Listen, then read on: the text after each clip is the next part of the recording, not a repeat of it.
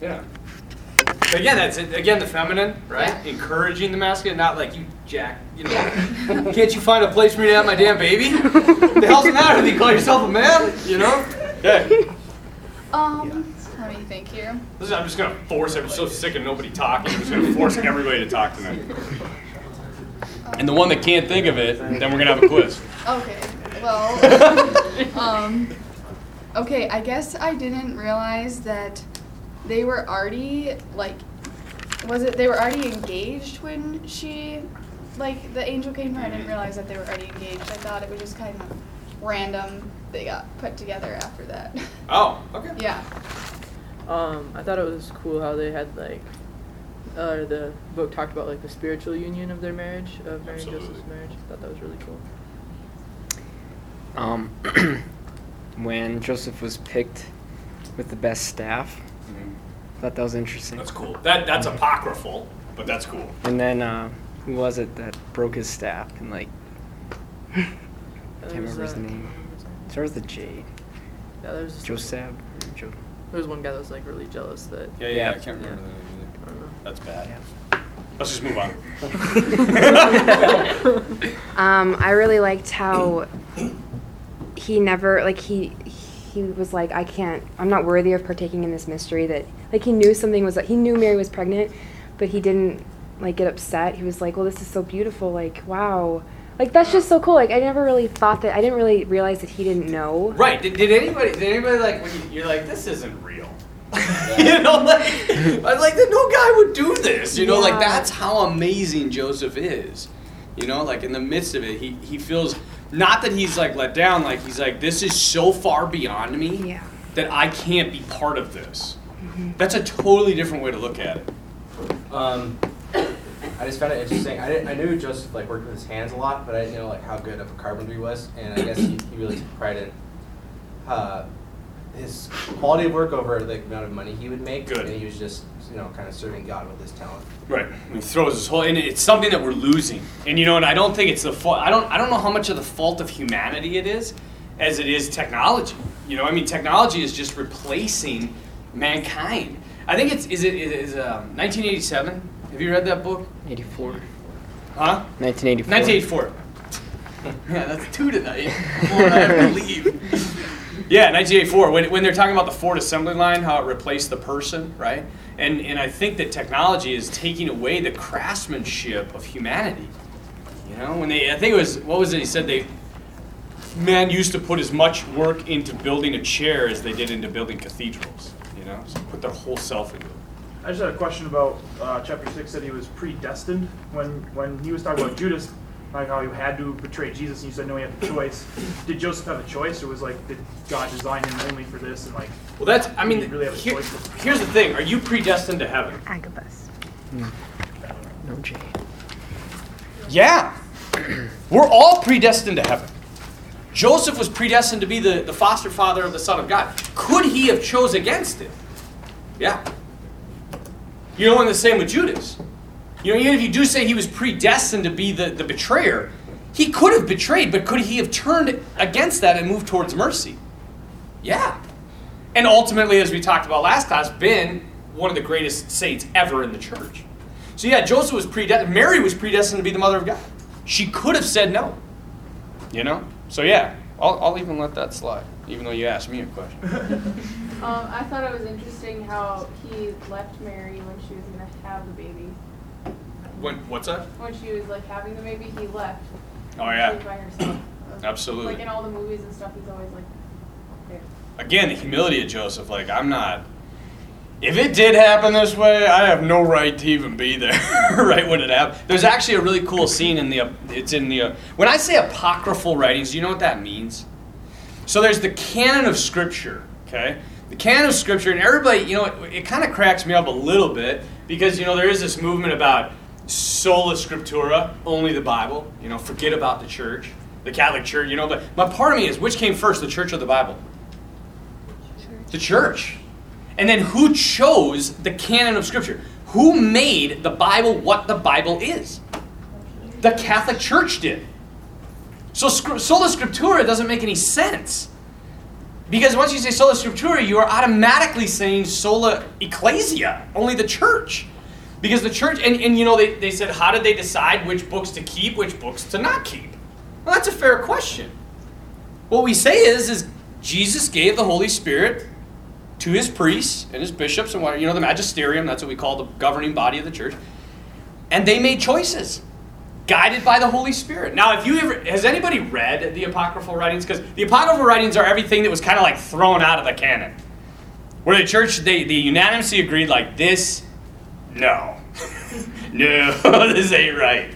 If you've ever read it, they make movies about this crap all the time. They're like, the church is like trying to hide the identity of Jesus. And, church is like, no, it's here. It's stupid. Read it. There's just really weird stuff that they write about. Like, one of them was Jesus was a little kid and he was building a sandcastle and John the Baptist was there. Because they would have grown up together, and they're like playing around and stuff. Like, there's this other kid and the kid kicks over the sandcastle and Jesus touches him and the kid dies. And Mary comes over, she's like, Jesus, don't do that. He's like, oh, whatever, and he kicks the kid and he wakes back up. That just doesn't fit in line with who Jesus is, So that's what the apocryphal writing is. But there is one called the Proto-Evangelium of St. James. And this one, they spent a ton of time debating whether this should be in the canon or not. And the East, there's two sides of the church, the Eastern Church and the Western Church. And there was a split between the two. The Eastern Church says that, in fact, this should be part of Scripture. The West says it shouldn't because the West has the Pope, and the Pope has a succession, and Jesus gave the keys to Peter. We side with the West, right? That's where the Holy Spirit is. That the East has elements of truth and sanctification, but it doesn't have the fullness. So it doesn't have the right to make that call. Anyway, in the Proto-Evangelium of James, there's this point when Joseph goes in, right, she's going to have the baby, and he leaves. And he's out, and all of a sudden, it's a cool little, you should really read it. The first 5 chapters of the Proto-Evangelium of James are what are debated, because they're really neat. It tells about how Mary, her whole life. It tells about Joseph being chosen through the staff, all these things. So that's what he's drawing from. And but he goes out, and all of a sudden, he's walking around, and it says, and all of a sudden Joseph looked and he saw a deer or something, and the deer stopped moving, the water stopped moving, the wind stopped blowing. So it's at the moment of the birth of the Son of God, all creation, all time stops. So it's kind of it's really good for it can help you pray through some of the mysteries of what Joseph experienced and all this stuff. But yeah, so he is really pushing the fact that Joseph understood what he was doing. I think way too often we think that Joseph was just this bumbling idiot, but he really knew and he didn't feel worthy to be there, right? Yeah. Next. I like the part about when he was talking about how Joseph might have died. That he knew that he was going to get in the way of Jesus's ministry and stuff. I found it interesting when he was talking about his decision to leave Mary, that he was doing it that he would do to preserve her dignity, and he would take all the blame. I know, that's insane. That's a hell of a man. I thought it was interesting when they talked about Joseph's family history and how he's basically born a prince, but yet he was satisfied being in Nazareth. Yeah, carpenter. Yeah, I mean he's of the royal line. Yeah. It was kind of cool and relatable almost to our lives that when he found out that Mary was pregnant, that he thought about leaving and just couldn't get himself to do it multiple times, and then the angel came. So it's kind of you think about doing something 3 or 4 times, never end up doing it, and then it turns out good. Or how important it is to be a man or a woman of prayer, so when those times come, you don't just make a rash decision. That you actually go to God and say, I'm ready to leave. I can't take this. This is a huge struggle. I'm at a loss right now. You have to do something. Because that's what, Joseph really was. I'm unworthy of this. I don't want to be part of this. I don't understand it. God, if you want this, you're going to have to show me. And then we have to have the faith, like Joseph had, that God is really going to do something. And then we have to keep our eyes open and look for it. Because often when we're in those positions, all we see is the negative. Right? right? To start saying, okay, I got to keep my eyes open and see what he says. Because God works in the ordinariness of life. That's something you should learn from the story of Jesus Christ. You know, like how many years did he work miracles? 3. How many years did he live a normal life? 30. I mean, God is trying to teach us something. That holiness comes through everyday, ordinary life. That was interesting, like how much importance they put into like carpenters and stuff like that, and how important they were at the time, and Absolutely. how revered they were. Yeah, it wasn't like some podunk job, right? And that he wasn't necessarily just a carpenter, right? He didn't just work with wood. He could have worked with all types of stuff. That was interesting when they talked about the fleshy desires and how because they didn't have these, they had no anxiety or bitterness in the relationship. Yeah, wouldn't that be nice? I just thought it was like unique how they always referred to it, like Joseph and Mary as one. Like they were like united. Like they would talk about it in like scripture or something as like one unity. Yeah, heart and mind, man. That's Genesis, right? A man shall leave his father and mother, be joined to his wife, and the two shall become one. And kind of how like the part of how Eve gave Adam the apple, but Mary, who was like the second Eve, gave Jesus to Joseph, which was like the reversal. Right. Well, there's so many times, you know, like the interplay between Adam and Eve and Jesus and Mary is so clear, so many times. And that's why so often when Jesus refers to his mother, what does he call her? Woman. You know? I never call my mom woman. Woman! Leave me alone. Right? But it's because he's constantly saying that I'm the new Adam, she's the new Eve, and we're going to show you what humanity was supposed to be like and what you can get back to. I was going to kind of say the same thing. I guess I kind of always overlooked Mary and Joseph as a union. And I never really understood that maybe Joseph actually really did love Mary, like, a way. Yeah.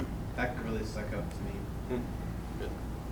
I guess I found it interesting that in Matthew's gospel they named Joseph's father Jacob, but in Luke's gospel it was Eli. And I guess I really never knew that he had 2 different fathers, or the biological one and then the adoptive father. Right.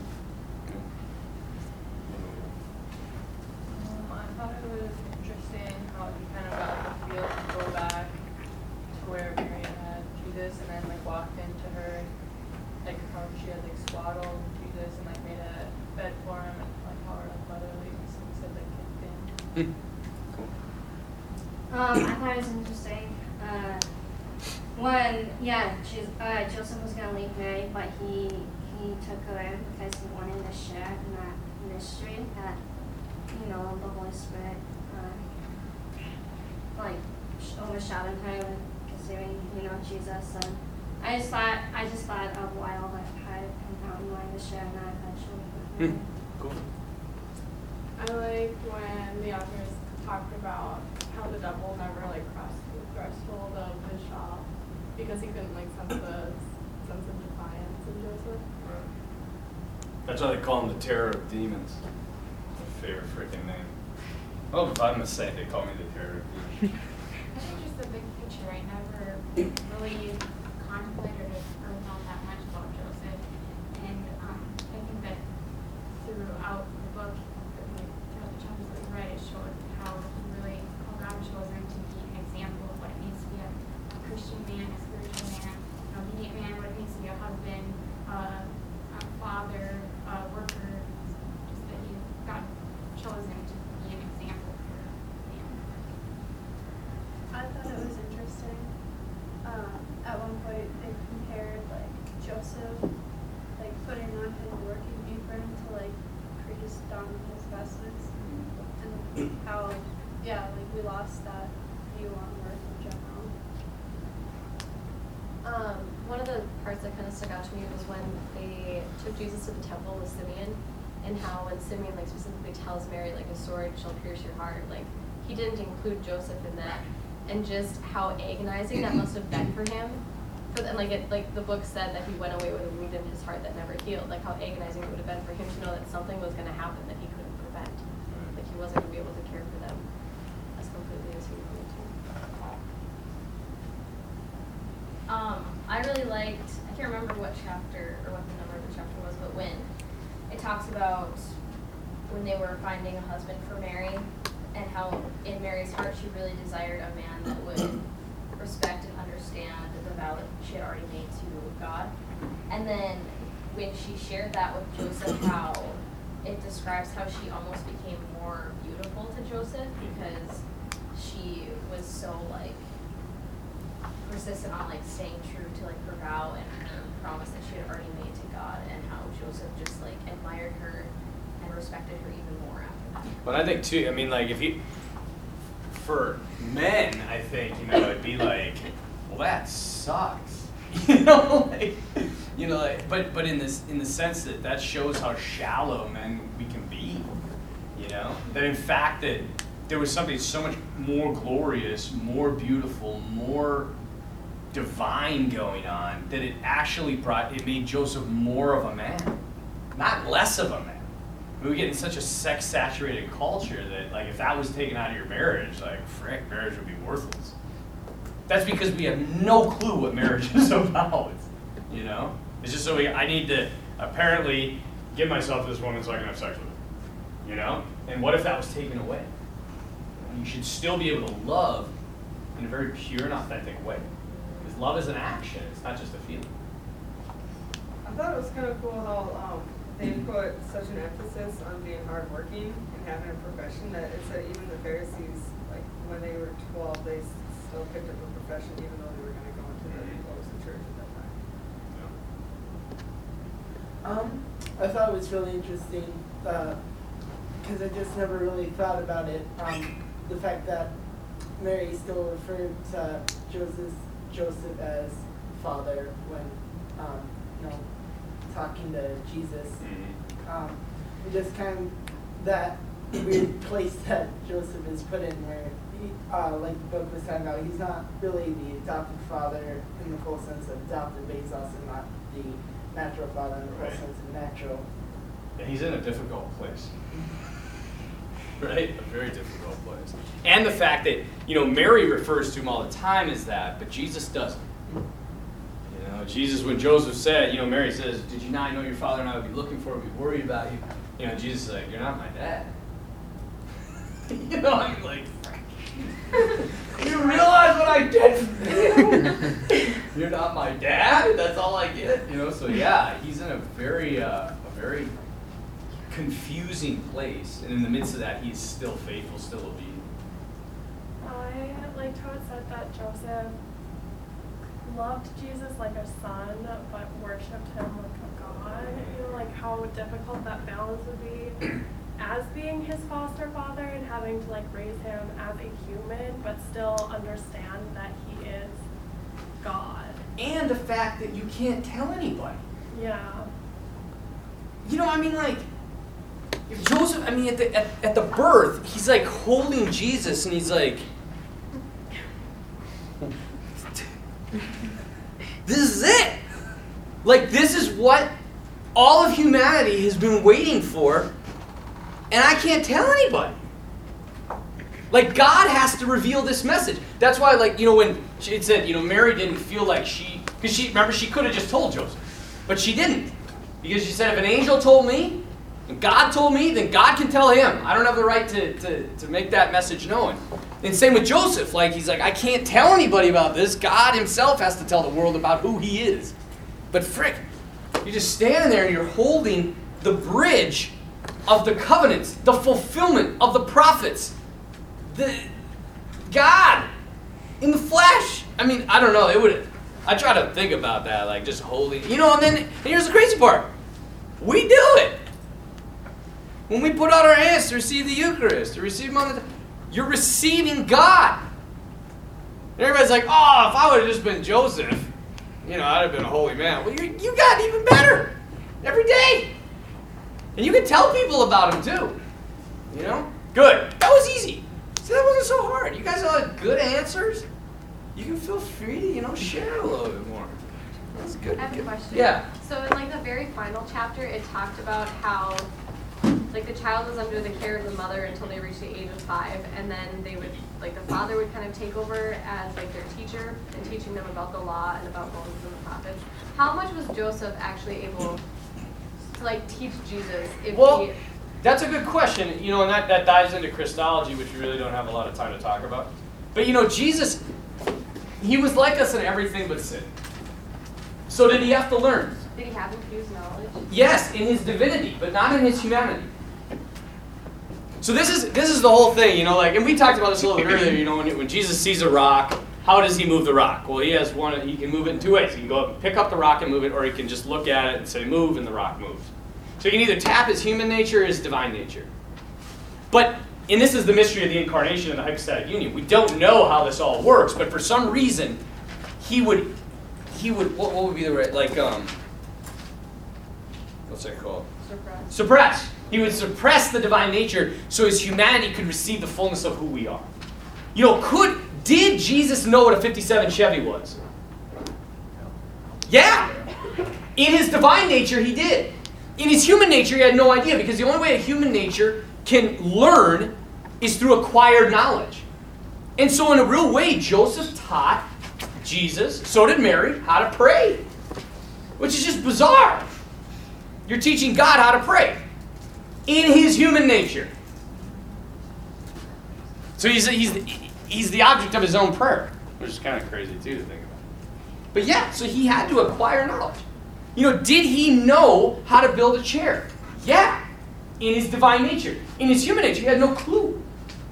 Right? And again, we have to realize that the body and the soul are one thing, right? So it's not like you can just speed up the process. So as a 3-year-old, he's still going to, do little things that are dumb. Because he doesn't have the fullness of the human nature yet in the sense of reason. His brain isn't fully developed, if you will. But something that's more interesting for me than that is, you know how we were talking about how a woman has to let go of the son? In ancient cultures, they did that. So he's like, all right, you're coming with dad now. You're going to learn what it means to be a man. Now, how many dads do that? Where they take their kid, and they're like, all right, you're coming with me. Where are we going? I'm going to teach you how to be a man. We're going to take a trip every year, a 10-day trip. Dad and his son, or sons. And then another trip with him and his daughter. I have a couple buddies that do that. They take a week trip every year. One with their sons and one with their daughters. This is a special time with dad. Mom isn't along. Dad takes care, and he teaches them how to love, what it means to be a good man, what they should look for. And for the guys, he takes them out hunting, fishing. He takes them, whatever they want to do. Where do you guys want to go? What do you want to do? And we're going to do it together, just dad and the boys or dad and the girls. So that's something too. There's this break that a lot of women in the modern day and age can't make. I don't have a marker. Does anybody know where my markers are? Got it. No, that's a Sharpie. Yeah, this smells good. Leave me alone. Well, this sucks. Anyway, okay. Well, I guess I'm not ready. So, good. St. Joseph's a hell of a man. We're going to talk a little bit more about him. But first, I want to look at, a quality definition of masculinity. Real masculinity. Okay? The Patriarch of Venice, Cardinal Scola, he once said this, and I think it really captures in one sentence the difference between masculinity and femininity. Men receive love by giving love. Men receive love by giving love. And women give love by receiving love. So men receive love by giving love. Women give love by receiving love. And this is true on a number of levels. On the first level is going to be the physiological level. Okay? So just the natural bodily. So men are meant to give, women are meant to receive. Okay?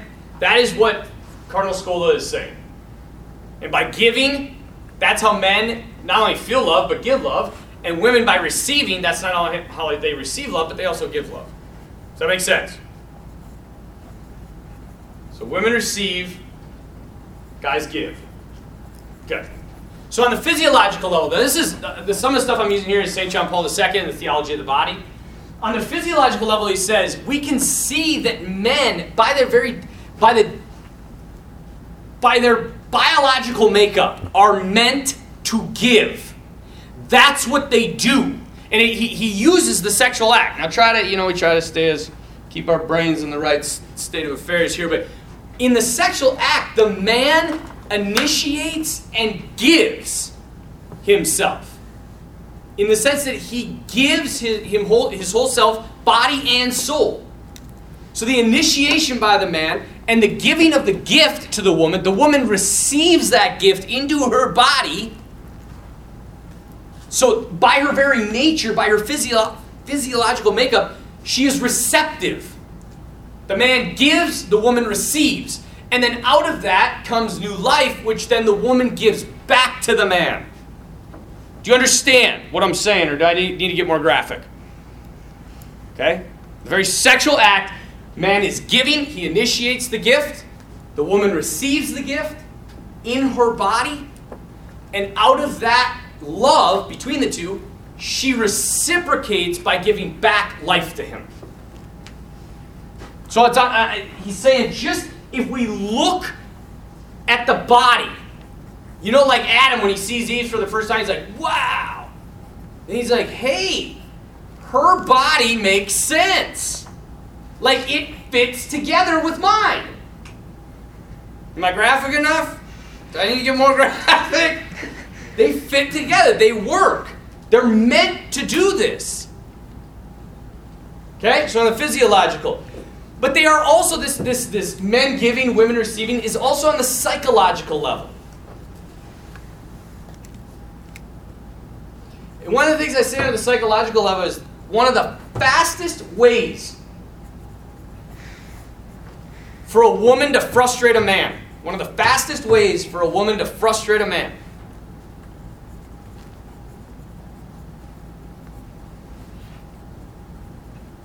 One of the fastest ways for a woman to frustrate a man is not to appreciate his sacrificial gifts. One of the fastest ways for a woman to frustrate a man is not to appreciate his sacrificial gifts to her.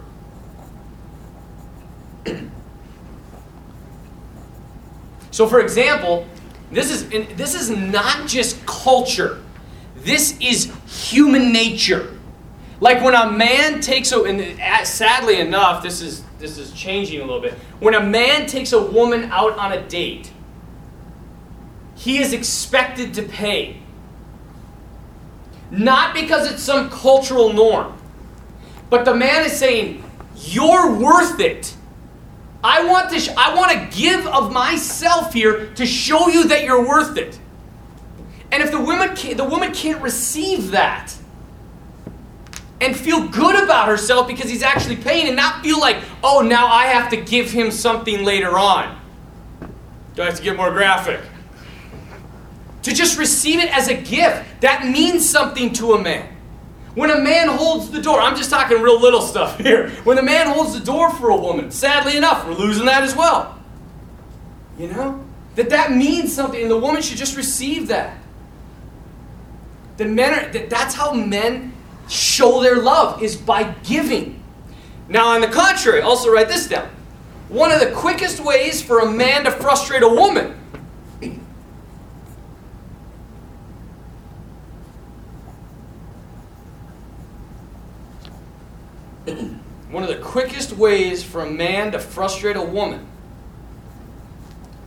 is not to allow her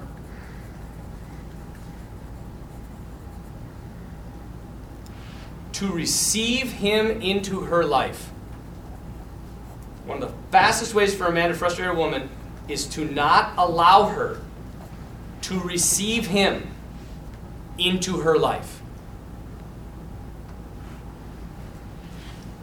This is why, fellas, if you haven't experienced this already, you will. You probably experience it with your mothers. You will experience it with your wife. They're going to say, "How was your day?" They don't want to hear fine. They want to hear about your day because they want to be part of your day. They want to be received into your life, every aspect. That's why they just constantly ask us how we're feeling and what we did and tell me more. And we go insane. I do it with my mom especially, you know. She's like the woman in my life, and she calls, and I'm like, you know, I'm on my way to a meeting. She's like, hey. Or first she calls, she leaves a message. She's like, you gotta call me as soon as you can. Click. And I'm like, frick, like my brother died, you know. And I'm like, what's up? And she's like, oh, how's your day going? Fine. What do you want? Well, I didn't mean to interrupt. Well, now she makes me feel bad, you know, like, I didn't mean to, no, you didn't interrupt me. Tell me. She's like, well, I was just wondering, you know, how you thought the talk you gave went. And I was like, it went really well. Let me tell you about it. Oh, okay. She wants to be involved. Woman wants to be involved in man's life. That's why they constantly are asking and wanting to be in our lives. Because they really want to be in our lives. So it's important to know that the quickest way the husband can frustrate the woman is not to let her into his life. And it's one of the quickest ways you'll break communication too. Okay? Number 3, we see this men giving, women receiving in the very proposal of marriage. The actual rite, I like to call it, of marriage. What happens? What is every woman in her dreams, what is she waiting for? Huh? Well, more than that. Her wedding day. Well, even before the proposal. She's waiting when the guy goes, don't get too freaked out. When the guy goes like this, and she's like, ah! You know, like it's here! And it's like everything is, ah! And what does the guy do? He ties his shoe. Yeah, no doubt. Well, my shoe's untied. Why are you crying? What does the guy do? He presents a ring. The man is giving a gift to the woman, a very costly gift, to show her how much she means to him. The man is giving in order to receive love. And the woman, you know, how weird would it be if the woman's like, oh, I got you a watch. You know, like, you'd be like, what are you doing? You know, like, no, the woman isn't expected to give anything in return. Her gift to him in return is what? Yes. Her yes. So the woman, by receiving the gift that the man has given, then gives her love back to him just in the reception. All women have to do is just receive love. This is the problem, though. They get in the way. They try to take on too much. Ephesians chapter 5. St. Paul's letter to Ephesians chapter 5. Write that down. You should know it. I want you to know the whole chapter. Read the whole chapter. It's a wonderful chapter. But there's a part in there. Actually, does anybody get your Bible out?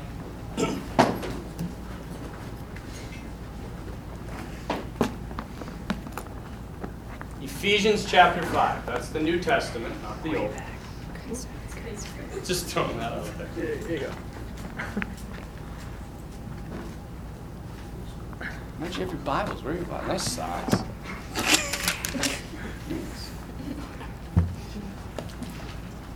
Which one was it? Christian household. You want? I have a jingle that will help you remember St. Paul's letters. You want to hear it? It's great. I made this up in seminary so I could pass the test. Let's see if I can get it. Okay. So these are all of his letters in order.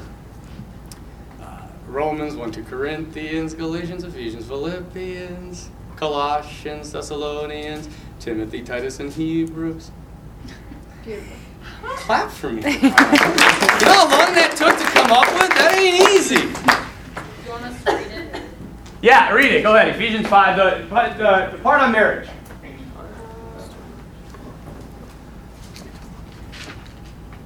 Just subordinate. to Yeah. That part right there. Be subject to one another out of reverence for Christ. Okay. Wives, be subject to your husbands as you are to the Lord. Okay, read that again. Wives, be subject to your husbands as you are to the Lord. Okay, read that one more time.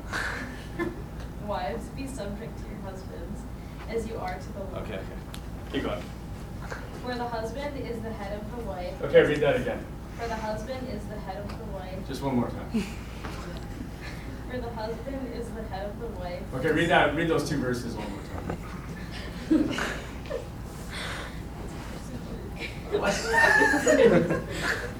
Wives, be subject to your husbands as you are to the Lord. For the husband is head of the wife, just as Christ is the head of the church, the body of which he is the Savior. Just as the church is subject to Christ, so also wives ought to be in everything to their husbands. Keep going. Husbands, love your wives. Husbands, love your wives. I didn't ask you to repeat anything.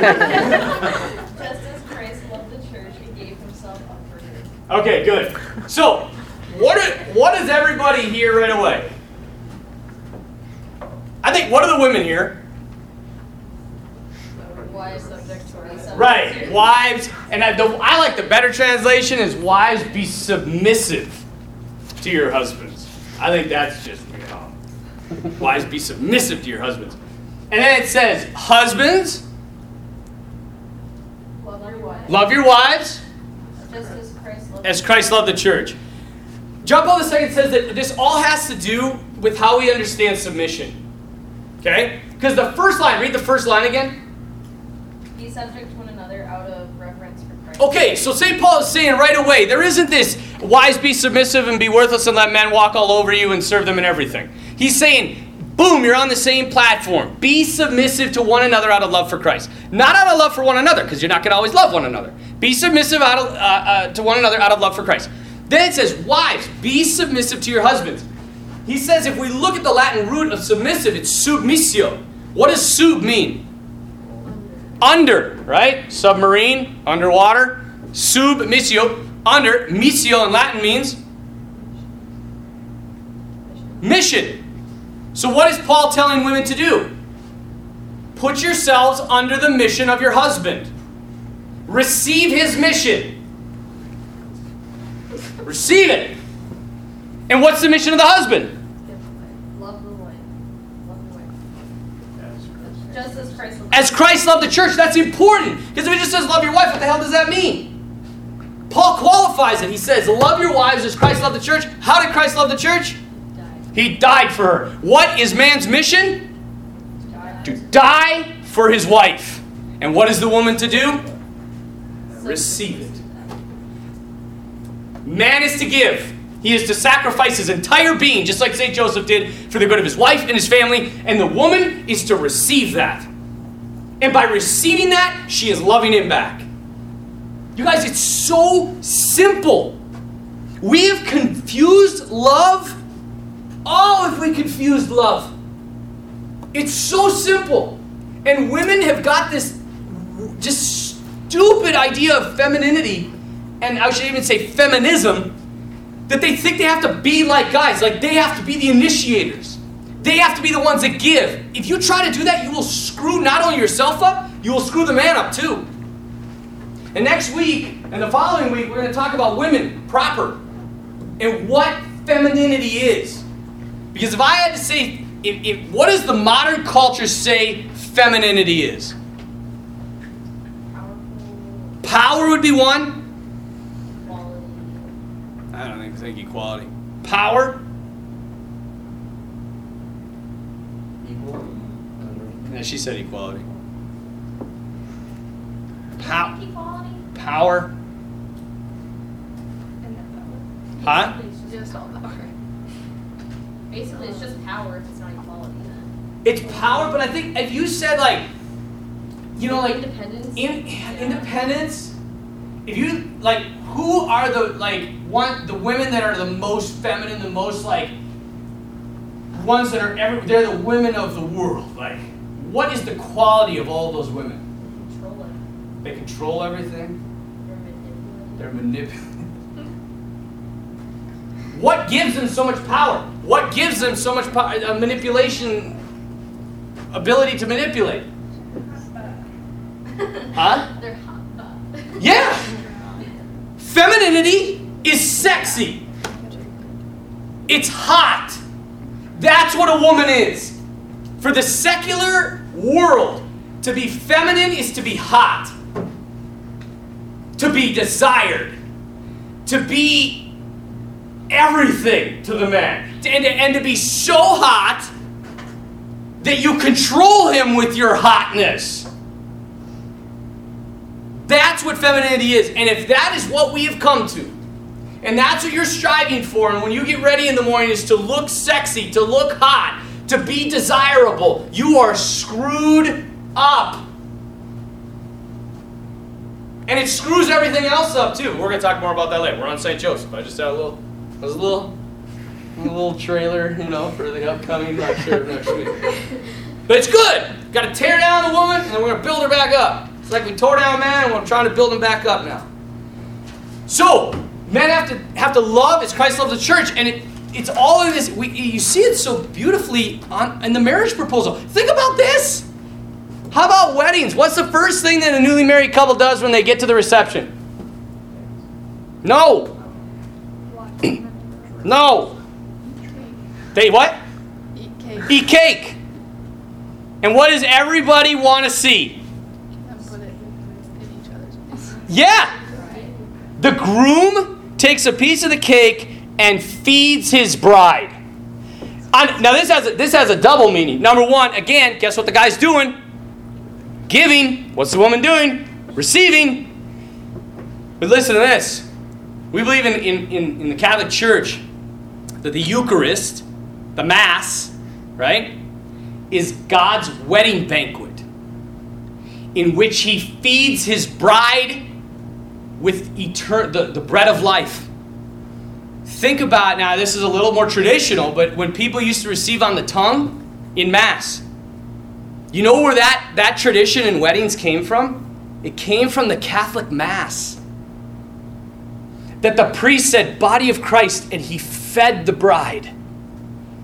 And so it was mimicked in the reception at the wedding because marriages are a depiction of God's love for his church. That's what all of you are going to do when you get married. You're going to be a physical representation of God's love for his church.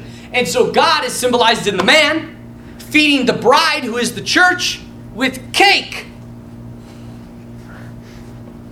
The man gives, the woman receives. This is not just some stupid, this is what people, and it has to do with the work thing, the work aspect, right? When we were talking about people just don't know what they don't even care about their work. They just do it. They don't put anything into it. One of my favorite things, if you guys ever get to go to Italy, when you go to a restaurant, almost all of the waiters are 60-year-old men. Or maybe older. And they have been working there for a long damn time. And these guys take so much pride in their work. When they come out and they are convinced that they have the best pasta in Rome. And they'll come out and he just walks up and he's like, "Buon appetito," huh? He walks away, doesn't even ask if you want anything, because you're not going to need anything. That's how good that is. You don't need cheese, you don't need salt, you don't need pepper. That is the best freaking pasta you're ever going to eat. So we don't even need to talk anymore. And when the waiter comes by and can I get the certo, signore, certo. It's everything is just smooth and if anything goes wrong, they are horrified. It's so awesome. I love it. They're just horrified. And then you don't have to tip. They're not giving you service because they expect something. They're giving you service because they want you to enjoy your night. That's how much pride they take in their work. I was a server. I don't know if any of you were servers. It's like the worst freaking job in the world. You have to put on this face for everybody. And they can basically tell you whatever they want, and you just, yes, I'm sorry. I'm sorry. My brother actually one time had a guy, he had eggs. He brought out, it was a breakfast. He brought out the eggs, and the eggs were kind of like, it was scrambled eggs. They were a little soupy, And the guy threw the plate on him. You know, I mean, like, as a server, and what do we, the whole time we're like, oh, let me take care of that. I'll clean that up. Did you puke? Let me clean that up for you. No problem. This is what we do. This is our job. And what are you doing? Why are you doing all this? For a tip. For a tip. You don't give a damn about the people. I didn't. Maybe you did. In fact, most of the people I hated. Because I was just pissed that I was working. And they were here. You know, like, especially like in Italy, again, I was a cook too, and there's always that jerk. So we close at 9 o'clock. There's always that jerk that comes in at 8:58. It's like, oh, you know, I would just love a steak tonight. And you're like, oh, would you? Gosh, that's just what I want to do at 9 o'clock. You know, I get off at 9, but don't worry about that. You know, and you go and get, in Italy, you come in at like 10 o'clock at night. They'll turn the damn grills back on for you. You guys want to eat? Yeah, let's eat. They're so excited about it because they just pour themselves into their work. So yeah, man, that's something that we're really losing. Okay? Anyway, that was a long one. So, just remember, men give love and women receive that love and give it back. That is a clear definition of masculinity and femininity. That can be flushed out in a lot of different ways, which we're hopefully been doing and will continue to do. There are two more things that I want the women especially to know in this class about men. These are two things. Maybe you know this, but it's really, really, really, really, really important. Two things that women need to know about men. The first one, men need to be respected more than they need to be loved.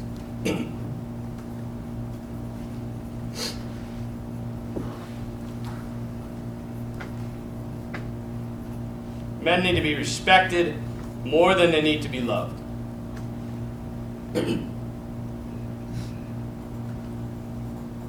I don't care if you're like giving your husband back rubs and foot massages and kissing him and all this stuff. If in public you berate him and disrespect him, you're going to lose him. Men need to be respected. Okay? It's just like, the thing that got me thinking about this was like sports, right? How does a coach well? You know? Does a good coach just disrespect a player and make them feel like an idiot, like they can never do anything right? No, they pick out the thing that they're good at and they encourage that. And then while they're encouraging that, it begins to fix everything else around it. So being able to pick one thing, I mean, if you can't find one thing in your future husband, maybe you never should have married him, okay? One thing that you can just build up and encourage.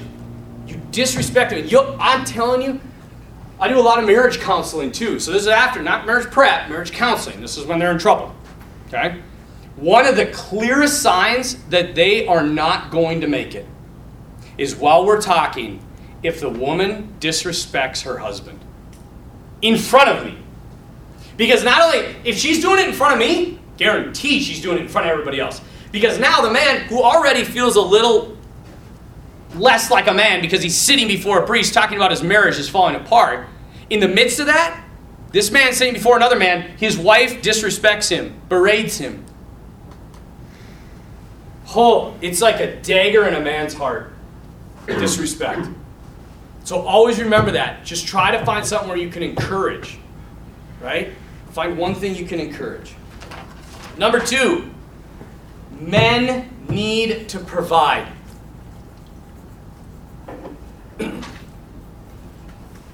Men need to provide.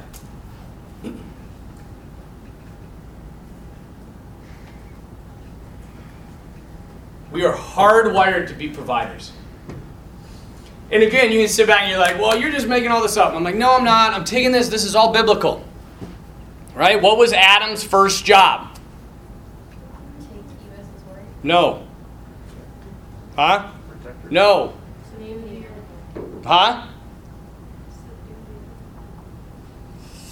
Kind of, yeah. To cultivate the earth. Right? To cultivate and subdue the earth. So his first thing is to what? Work. Adam, you work, you till the garden, and you provide for Eve. That's your job. You're the provider. Because men give. This isn't some chauvinistic understanding of masculinity. It's based on this principle that men give, women receive. Now, again, don't get me wrong. It's not like women can't provide for the house and for the family and for all these things. I'm just saying that the most ordered type of marriage is where the man is the main provider. Because if he's not, he feels like he's failing. He feels like he's failing. You know? So if you have like a woman who's, a doctor and her husband is like an archaeologist or something, something that's, a teacher maybe, like a grade school teacher, a high school teacher. That's hard on a man. And he would rather that she stays home with the kids, and he might not say this, but this is built into us as men. He would rather work 3 jobs and make sure that he is providing for his family than to sit at home and let his wife provide. Now, are there times and places where that can switch? Yes, there are. But I'm talking, this is the overarching understanding of masculinity and femininity. That men need to provide. And they are very rarely thanked for it. I don't know if you've seen Chris Rock. He's a little dirty, but he's kind of funny. I like the guy. He has this thing on daddies, right? And he's like, I'm talking about real daddies. He's like, there's a few of them left out there in the black community. He's like, real men. He's like, I'm talking about the real daddies. He's like, they never get any respect. He's like, mama always get the respect. When daddy comes home, the kids aren't like, wow, daddy, thanks for the heat in the house. It's like, man, there's a lot of light in here so I can do my homework. Thanks for paying the bill, daddy. And then Bill Cosby, it's hard to bring up his name because he has such a bad rap now, but in one of his things, he tells this story, he has this little boy's getting ready, and he's like, I want my boy to play football, right? And he's like, I'm going to teach him how to play football. So I take him outside, I say, come at me, son. He comes at me, and bam, I throw him to the ground. I say, get up, and he's crying. I say, come at me again. You got to learn how to take a hit. Bam, I set him down. Then he gets about 3-4 more years, he starts to hit me, and it hurts a little bit, and he's in high school, and he's knocking me over, and he's running 50 touchdowns, and I stand there, that's my boy, right? And he comes up, and he just goes on this litany of stuff, and he's like, and then it's the national championship in college, and he dives, and he makes the final catch, and he scores a touchdown, wins the game, and he turns to the camera and says, hi, Mom! He's like, how is that fair? Right? Because it's always the mother, but the man is the one that just wants to provide and provide and provide and give and give and give. And so we got to remember, in a lot of it, this is the reason why I had you read Joseph, because a lot of it, fellas, is hidden. You're not going to get recognition for it. And you shouldn't seek recognition for it. You do it out of love. Love loves for love's sake. I want to make a t-shirt that says that. That's my quote, by the way. Jesus came up with it through me at some point, but I said it teaching one day, and I was like, that is a hell of a quote. Love loves for love's sake. Doesn't do it to count, say like, oh, I did this, you owe me this. It just gives. You tell me one time when Joseph came to Mary and said, Mary, step it up. Who's the one working all the time? Who's the one providing all the time? And you're out, causing me scandal. I'm going to put up with that too.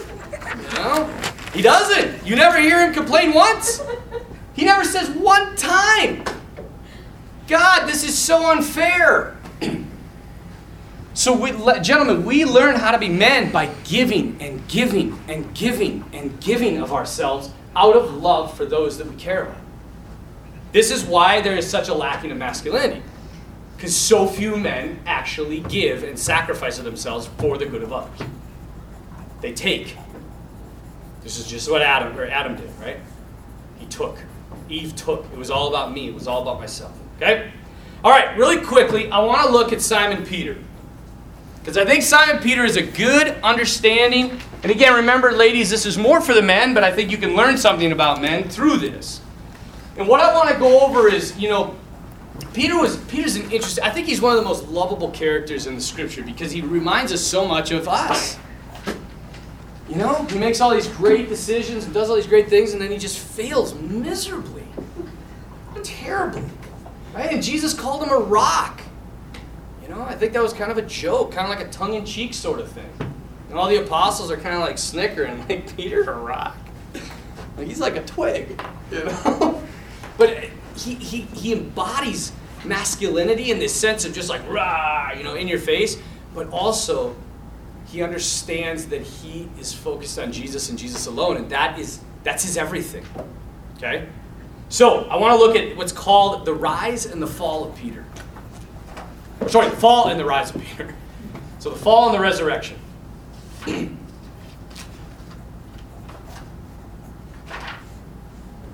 In the fall, there are 5 steps. Okay? And I think this is 5 steps in pretty much all men's lives. Okay? The first step happens in the Garden of Gethsemane. Right? What does Jesus say to Peter, James, and John? Right. Well, and then when they don't, he says to them what? Could you not stay awake? Could you not stay awake and pray for 1 hour? So Peter stops praying. This is the first. This is not only the destruction of who Peter is, it is the destruction of his masculinity. The first thing, fellas, if you're not praying, it's going to be damn hard to be a really good man. It can be done, but it makes it a lot easier if you're praying. But Peter stops praying.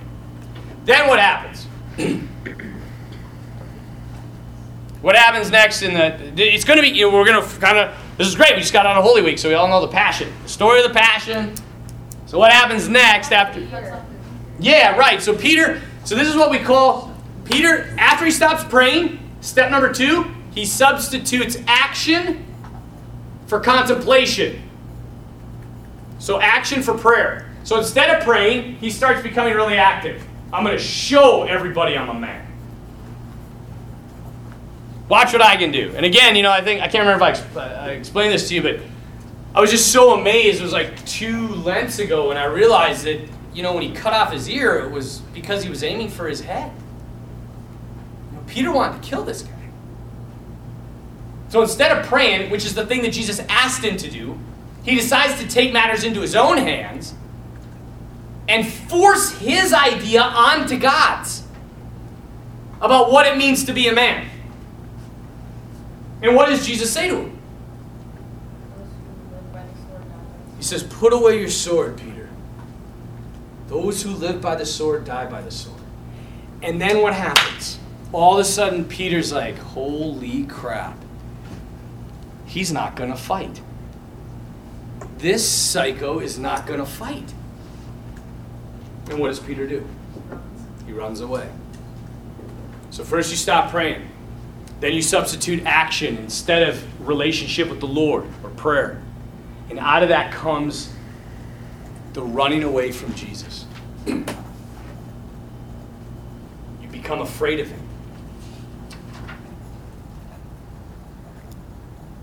So he keeps his. But here's the cool thing about Peter. Even though he runs away, he still keeps Jesus in eye shot. Right? He runs away, makes sure he's safe. And then he keeps Jesus at a distance. Because he knows what happens. If he gets too close to Jesus, what's going to happen? He's going to die. He doesn't want to die. Peter hates discipline. He hates it. And so he keeps Jesus at a distance. And while Jesus is at a distance, what happens next? Nope. How about this section of the room? What happens next?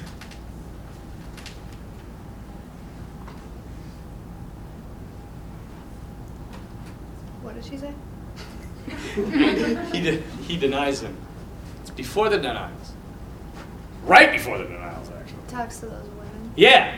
Around a fire. Okay, he's around a charcoal fire. So he sits and he warms himself. So the 4th step in the fall, to keep Jesus at a distance, 4th step, you go to creature comforts. Right, now Peter's more concerned about staying warm than he is about Jesus himself. So you move to the things of the world to satisfy your masculinity. Now I got to have a big truck. Right? If I have a big truck, I can drink a lot of beer, and I have a lot of women in my life, I must be a man. I have a lot of things. And I got to show other men how manly I am by having more things than they have. All this time, you're slowly losing the Lord. And once you get to that point, then the 5th step kicks in, which is what? Denial. you deny even knowing him. You sell him for your own selfish interests. Here's the crazy part too. When Peter says it, right, the first one, he's like, I don't know what you're talking about. And they're like, surely, you're a Galilean. We can hear your voice. And he's like, no, I don't know what you're talking about. Leave me alone. They're like, I saw you with him. You are one of his 12. And he says, I don't know the man. Notice what happened. What did Peter always call Jesus? Lord. God. Now he says, I don't know the man? Jesus is nothing but a man to him? He just confessed him as being the Son of God. In his fear, he denies him. He denies even knowing him. And this is the crazy part, you guys. Peter and Judas essentially are the same. Peter denied the Lord. He betrayed the Lord. Almost on a greater degree because Jesus entrusted the whole church to Peter. Okay? So if there's 5 steps in the fall of mankind, or men specifically, there's 3 steps in the return. Okay? By the way, it's important to know that Peter always feared death. You know? He was always afraid of death. And that's good, because we're all afraid of death. So that gives me hope. He hated discipline. He was terribly afraid of death. So the return is from John 21. The Gospel of John, chapter 21. This is where we see the return. It's really interesting because it takes quite a while for Peter to fall, but the return is pretty darn quick. Okay? Now, if you get out John 21, read John 21. I want the specific. This is such. You could pray through this for the rest of your life. Okay? Yeah, just start reading there. Read loudly. After this, Jesus revealed himself again to the disciples by the Sea of Tiberias, and he revealed himself in this way. Simon Peter, Thomas called Didymus, the twin. My sister's twin. Didymus, yeah. Nathanael of Cana in Galilee, the sons of Zebedee, and 2 others of his disciples were together. Simon Peter said to them, I am going fishing. They said to him, we will go with you. They went out and got into the boat, but that night they caught nothing. Just as day was breaking, Jesus stood on the beach, yet the disciples did not know that it was Jesus. Jesus said to them, Children, have you any fish? They answered him, No. He said to them, Cast the net on the right side of the boat, and you will find some. So they cast it, and now they were not able to haul it in for the quantity of fish. That disciple whom Jesus loved said to Peter, It is the Lord. When Simon Peter heard that it was the Lord, he put on his clothes, for he was stripped for work, and sprang into the sea. But the other disciples came in the boat, dragging the net full of fish, for they were not far from the land, but about 100 yards off. When they got out on land, they saw a charcoal fire there with fish lying on it and bread. Jesus said to them, Bring some of the fish that you have just caught. So Simon Peter went aboard and hauled the net ashore, full of large fish, 153 of them. And although there were so many, the net was not torn. Jesus said to them, Come and have breakfast. Now none of the disciples dared to ask him, Who are you? They knew it was the Lord. Jesus came and took the bread and gave it to them, and so with the fish. This was now the 3rd time that Jesus was revealed to the disciples after he was raised from the dead.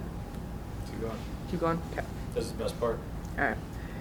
When they had finished breakfast, Jesus said to Simon Peter, Simon, son of John, do you love me more than these? He said to him, Yes, Lord, you know that I love you.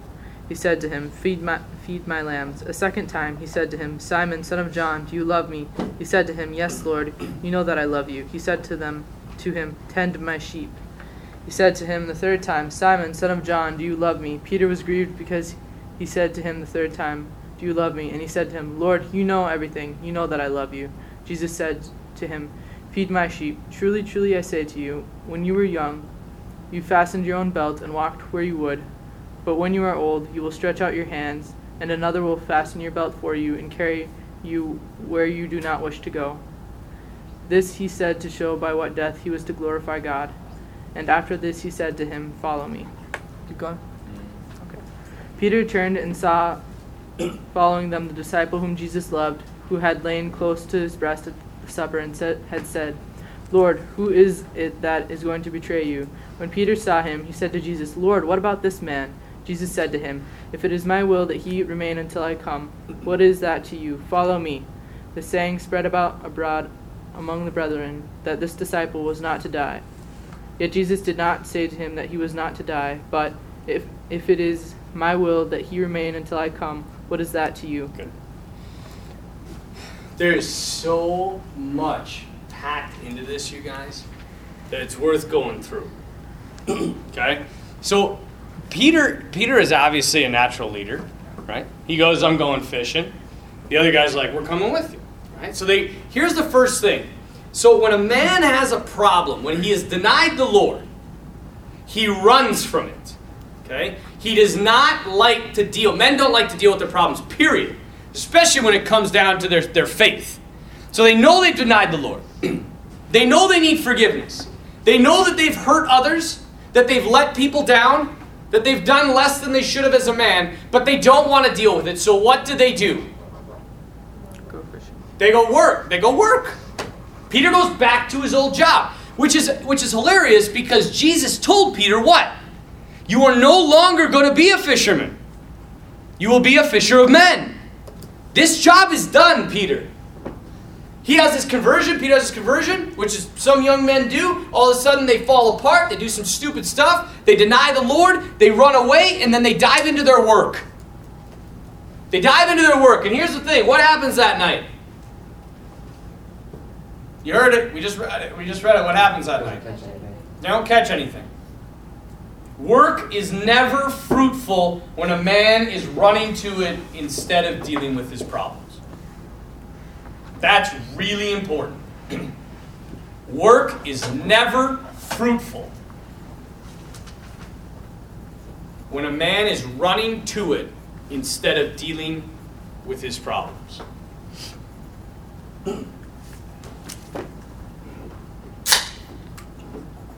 This is, by the way, like the number one critique of married women. He works too much. And a man knows that he's failing. And so instead of dealing with it and like talking it out with his wife and starting to turn back to his faith, he just works harder. If I can just give them more stuff, I will be a man.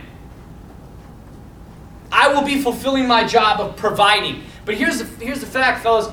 Providing is on a hell of a lot more levels than just material. Okay? We're going to get into that when we talk about Joseph.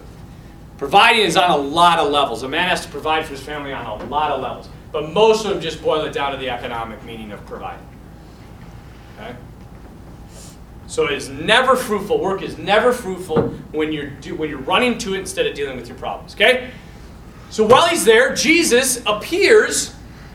I've been to this place, by the way. If you ever get a chance to go to the Holy Land, it's really cool. You can go to the place and you can see how, where the Lord appeared, and it's perfect.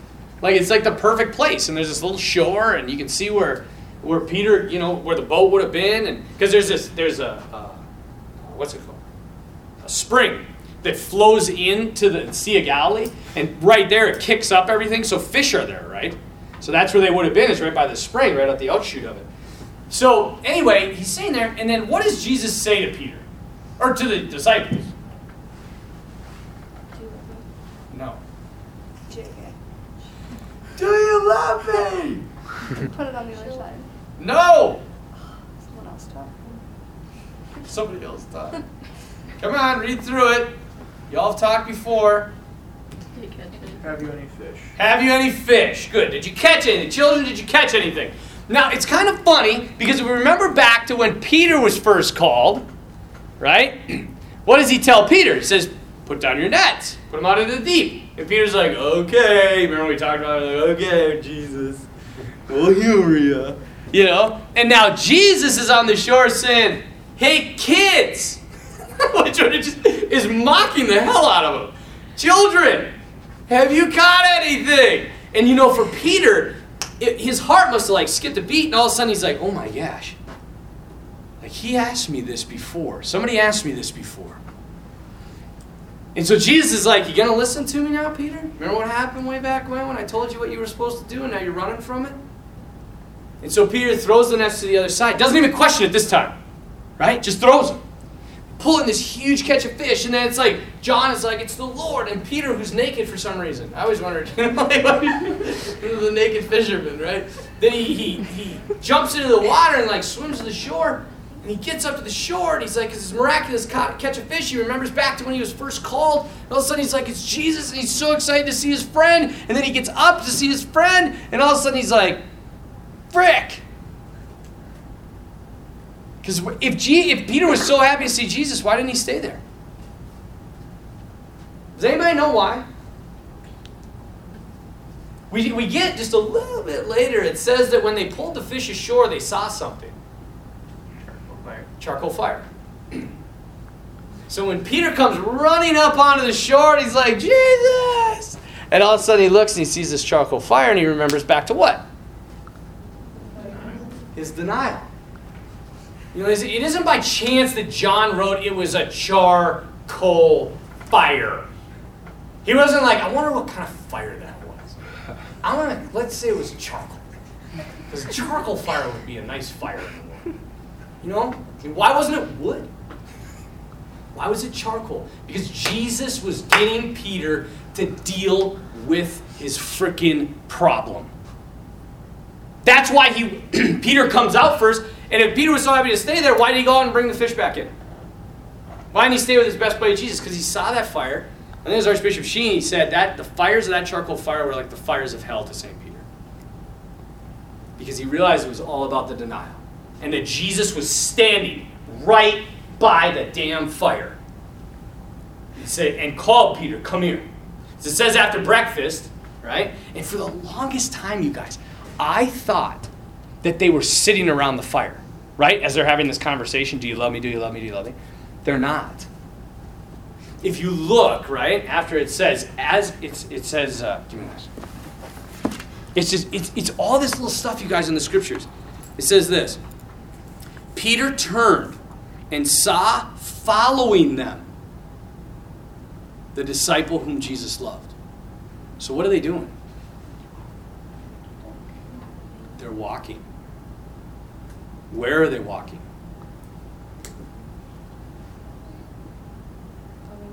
Away from the fire. So after breakfast, after they're sitting around the fire, and he makes Peter feel the pain, makes him squirm a little bit, reminding him about what's going on, he says, Peter, let's take a walk. And they leave the fire behind. And then he says to him, he says, Peter, do you love me? Peter says, Lord, you know that I love you. And some of you, I'm sure you know this, but the Greek words are different here. So we have love, love, love, love, love, love, love, love, love, right? But in the Greek, it says, Jesus said to Peter, Peter, do you love me? And the Greek word is agape, which means unconditionally. Peter, do you love me unconditionally? And Peter turns back and he says, Lord, you know that I love you. But he uses the word philios, like a brother. And then Jesus says, all right, well then do something about it, Peter. Show me that you love me. You're a man, start giving. Start providing for my church. Feed my sheep. And then he says again, Peter, do you love me? Agape, unconditional. Peter says, Lord, you know that I love you. Philios, as a brother. And this is the most amazing thing. The third one. Jesus says to him, Peter, do you love me? Philios. He says, Lord, you know all things. You know I love you. Philios. That Jesus drops down to his level. But then he says to him, you guys, it's so freaking, this has to be Holy Spirit stuff. He says, when you were younger, you did what you wanted. But when you're older, somebody else is going to dress you and lead you where you do not want to go. He said this about how Peter was going to glorify the Lord by his death. So what is Jesus' plan for Peter? That eventually Peter will love him unconditionally. He'll give his life, which is what happens. When you stay connected to the Lord, he draws you deeper and deeper and deeper. He takes you where you're at, but he wants to draw you all the way to the point of the ultimate sacrifice, which is the total gift of self for the good of the ones you love. And in marriage, that can be for your bride, fellas. In the priesthood, that's for my bride. I got a big old woman. She's called the church. She's a big lady. A lot of needs. But we give ourselves totally. Like if I'm sitting in my room, I'm like, I don't want to freaking teach tonight. I'm like, Jesus, I do it out of love for you. Because he says, do you love me? I say, yeah, I'm not unconditional. I love you like a brother, Lord. He said, then go feed my sheep. All right, I'm going. And he's slowly drawing me deeper and deeper into that agape, that unconditional love. And how, when Peter's functioning with the Lord, when he's living his masculinity, feeding, suffering, sacrificing, giving of his life, how effective is he? How effective is he? Pretty damn effective. He converts 5,000 people in one homily. I don't think I've converted a single soul in one homily. 5,000! He freaking goes to a beggar who's crippled and says, I have neither silver nor gold to give you, but what I do have, I give to you in the name of Jesus. Get up. And the guy gets up. When he was walking, they would put crippled people just in his shadow, and they would be healed. This is a real man. But it says that Peter, tradition holds that Peter, when he died, when he was an old man, that he had furrows, they said. So like crevices in his cheeks because of his weeping, as he remembered all the time when he denied the Lord. Like, that's a dude. You know, but even down to the end. Do you guys know this? Did I tell you the story of the Quo Vadis? Domine? You ever heard of Quo Vadis? So, at the very end of his life, Peter, Nero burns Rome, blames the Christians, and they're like, Nero's like, we got to get the Christians, we got to get them on the spotlight. The best way to do that, get their leader. Do you know who their leader? Yeah, it's this guy named Petra, Kepha, whatever his name is. He's the Rock. We're supposed to get him. So they go after him. Peter finds out they're coming after him. So what does the Rock do? Does he stand his ground and say, bring it on? I'm the Rock. No, he runs. He runs out of town. He sneaks out by night and tries to escape down the Via Appia. And as he's walking down the Via Appia, he's kind of got his hood down, he's walking. And all of a sudden he sees somebody come right past him. And he's like, hey, I know that guy. And he turns, and that's when he says, Quo Vadis Domine, which means, where are you going, Lord? And it was Jesus. And Jesus looked at him and he said, I'm going to Rome to die again because you won't. Imagine the Zacchaeus up here is like, and he goes back and dies. It's such a beautiful way too, right? They say he's crucified upside down. They were going to crucify him normally like Jesus, and he said, I'm not worthy to be crucified like my Savior. So they flipped the cross upside down. It's just, tell me he isn't like the most lovable man. Like even up to the end, And this is why, whenever somebody's like, would you die a martyr's death? And I'm like, I would like to think so. But man, I don't know. But I'm gonna try to live my life so when I get to that point, I'll be able to. I don't know if you know this is St. Polycarp, which is such an awesome name. Polycarp. I mean, whoever thinks of a name like that. But anyway, he said he was 86, I think, when he died, and they martyred him. So they tied him to this pyre, like this, for burning. And they were the tradition was that they would tie the hands and then they would nail them together to fasten the man to the pole so they wouldn't run away once the fire started. So they tied him, and they put the nail on his hand, and he said, you don't need to nail my hands to the post. He said, the faith that has put me here on this pyre will keep me here in order to die. And then they said, they said, you have one last chance. If you deny Jesus, we will let you go.